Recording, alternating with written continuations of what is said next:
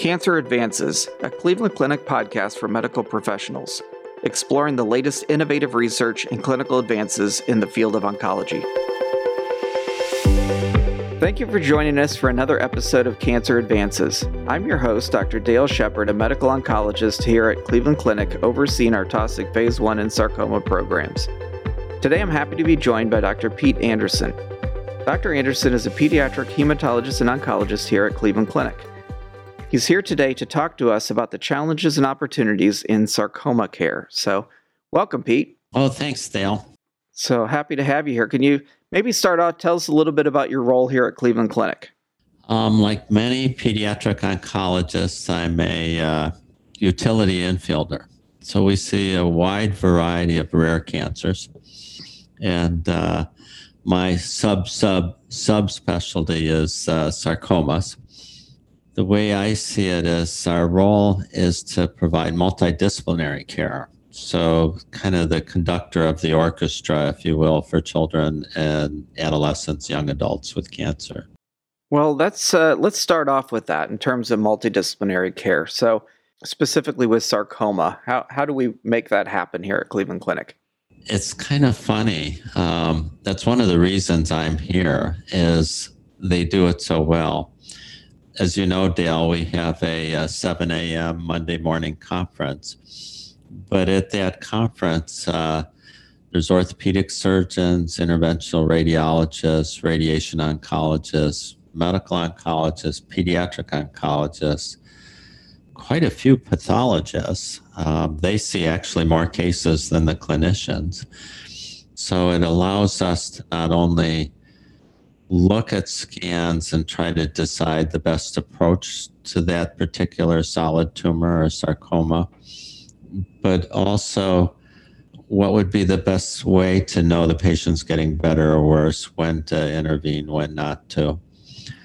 I've been at Mayo Clinic, I've been at MD Anderson, but this one is probably the best conference in my career.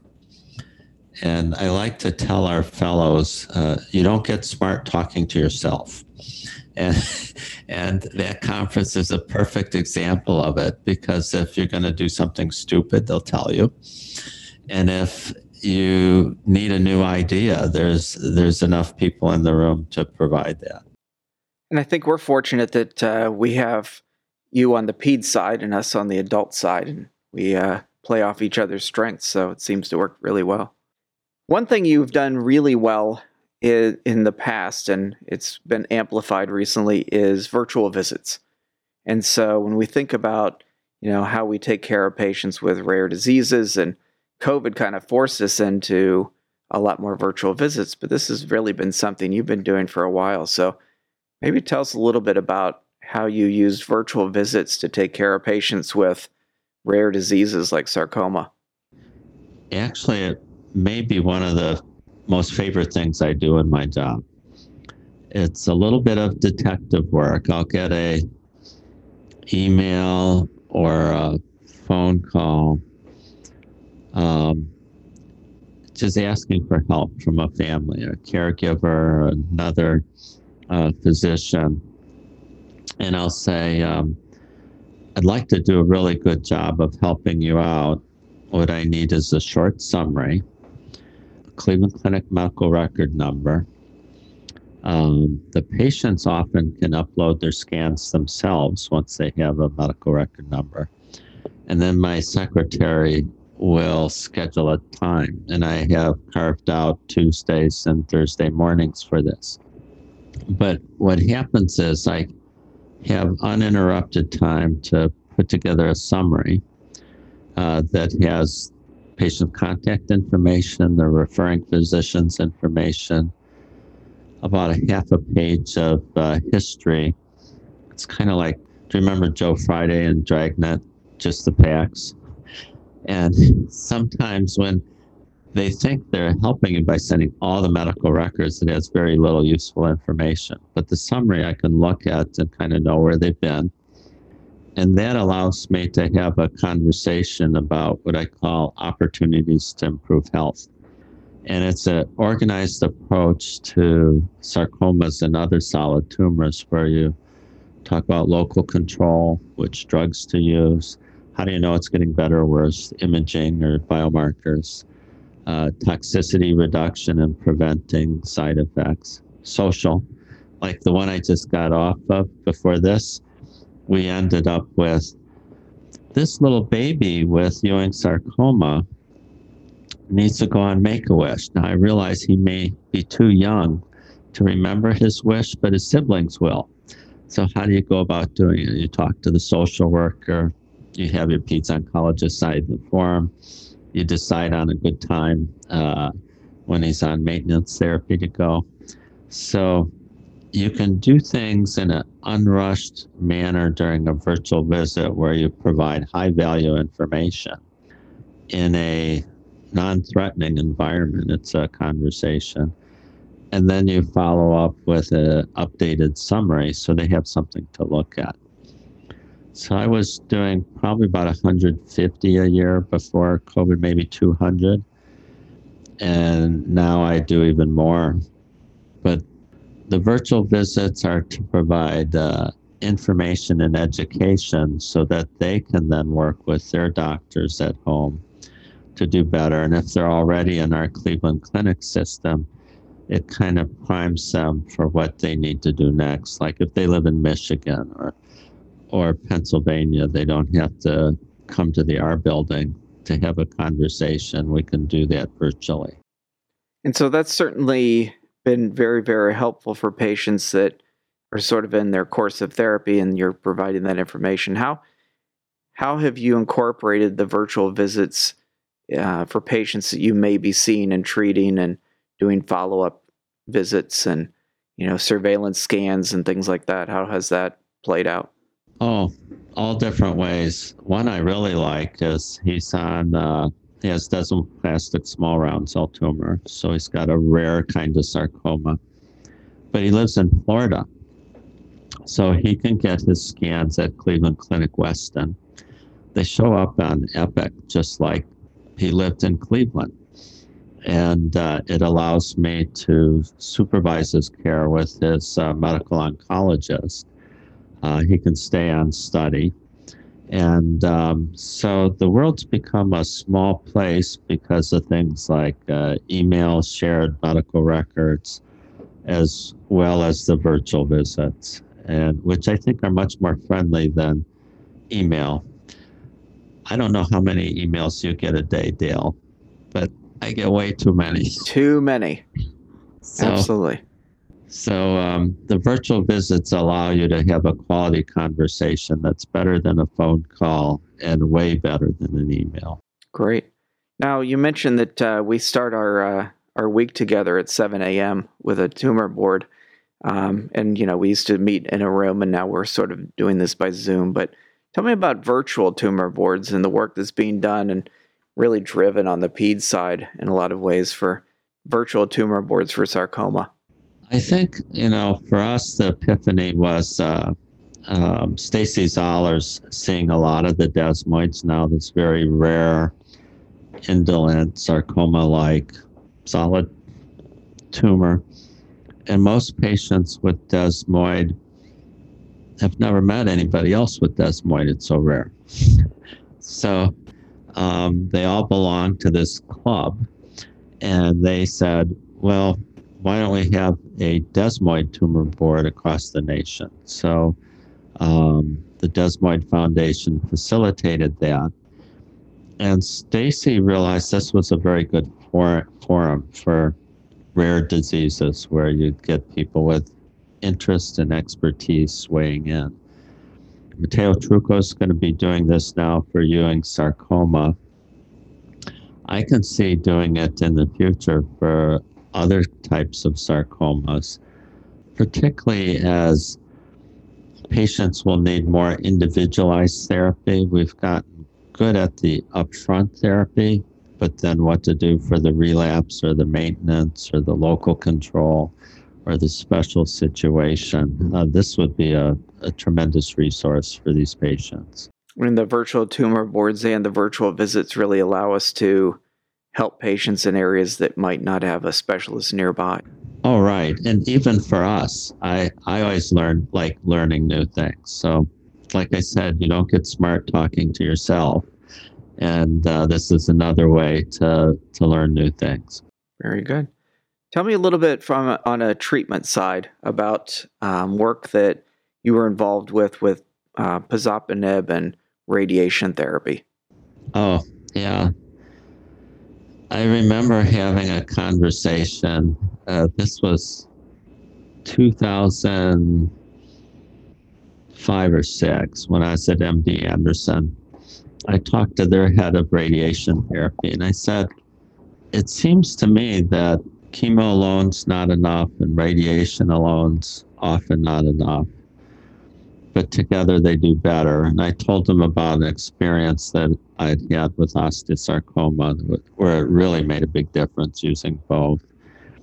So I asked them, is there any cancer that does better with radiation alone versus radiation and chemo? Can he think of it? You know, he had 40 years of experience. He said, nope, not in my long career.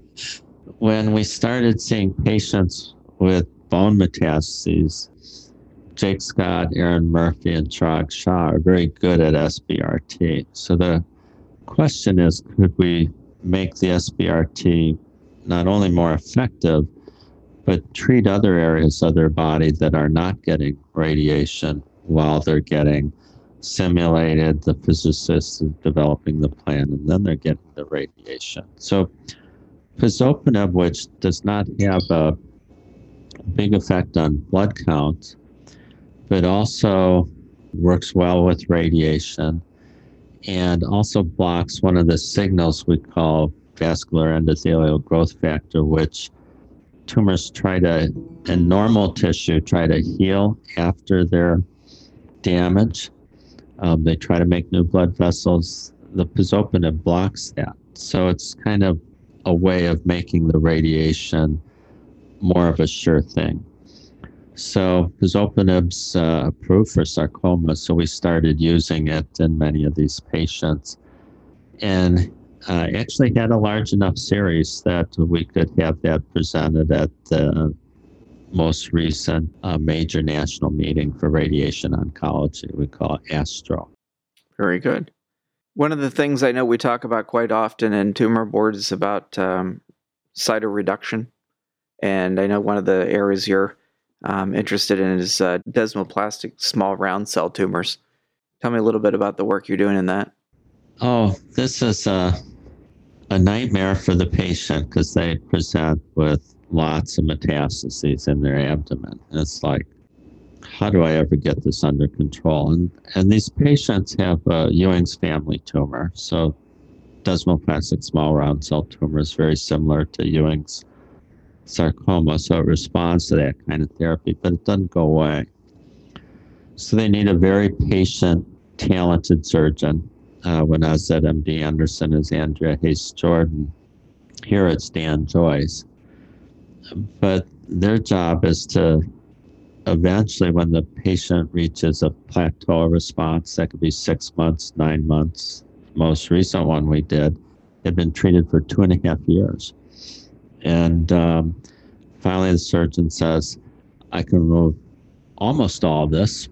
And our job is to get rid of 95 to 99% of the tumor, do a cytoreductive surgery, if you will. But then have peds oncology or medical oncology help get your nutrition back to normal, and then you get whole abdominal radiation. So it's another example of multidisciplinary care where radiation alone wouldn't be enough, surgery alone wouldn't be enough, chemo wouldn't be enough, but together you can accomplish a lot. And some of these patients get durable remissions. So the one I remember the best with this was she had very similar to DSRCT as a EWS-CNF 444 fusion. So super rare Ewing's fusion, looked just like desmoplastic.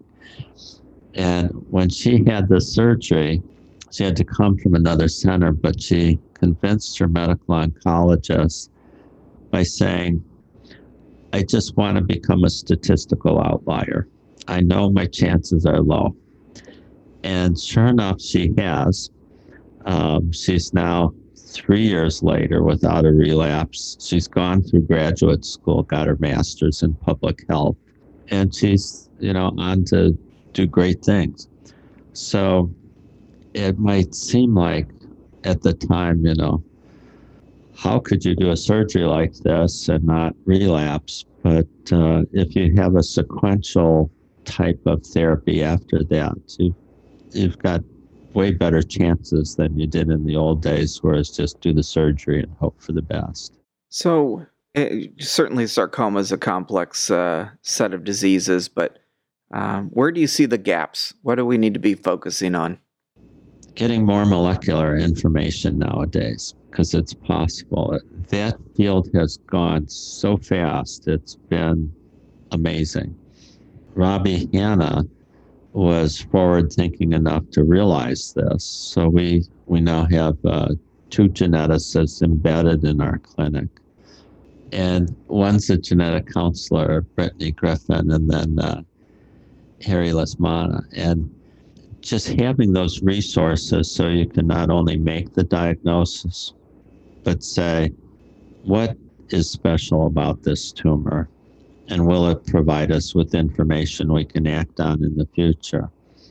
For a while, I was fairly, I'd say, pessimistic that we'd come up with targeted therapies from Foundation One or Tempus reports. But I think we're approaching the point where we'll be getting more information, like the flanking regions next to breakpoints, to develop personalized vaccines. So what's missing now is gumption by people like me to take the time, do the deep thinking, work with people like Brittany. And it's interesting, the conversations I've had with both Foundation One and Tempus, they're willing to provide the information. And even our own molecular lab can do some of this. So how do we get ourselves organized? So if and when a company like BioNTech, and they should have the resources after the COVID vaccine, you would think, let me think, they're shipping Pfizer, BioNTech, 2 billion doses in 2021. I think they have the resources to do this. And the real question will be, how will they do that? When will they do that? And I'm optimistic because Aslam Teresi and Ugur Salan, who founded BioNTech, came from pediatric oncology backgrounds. So they understand the problem of rare diseases needing very specific treatment. But I think if you can prove the concept in things like what we treat, it'll be generalizable. So how to stay in the mainstream, but ahead of it, so you don't get left behind, or instead of saying, why me, you should say, why not me? We can do this at Cleveland Clinic. So what's missing is a little bit of gumption, a little bit of being organized, trying to decide what's important, where would we want to be 3-5 years from now, and then positioning ourselves to do that. Very good. You mentioned vaccine therapies, and you've done work with vaccine therapies in the past. Is that continuing as we move forward? I don't have a lab anymore, but it's interesting. Part of my efforts in the lab were on adjuvants. And, everybody always focuses on what are you immunizing against. I think as important as what you're immunizing against, the antigen or the protein or the mRNA that codes the protein nowadays, is how it's immunogenic and presented to the T cells. So one of the missing pieces is who responds and who responds well. And immunology's come a very long ways from when I had a lab. I think Tim Chan's going to do great work here. figuring these things out.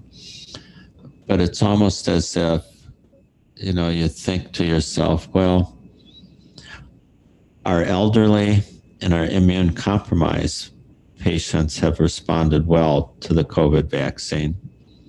Why wouldn't they respond well to an mRNA vaccine? And I think what it tells me is the adjuvant problem of coming up with ways to present antigens to the immune system that work is being solved. What is not known is what you have to do to get polyclonal immunity. And I think it's going to be a process.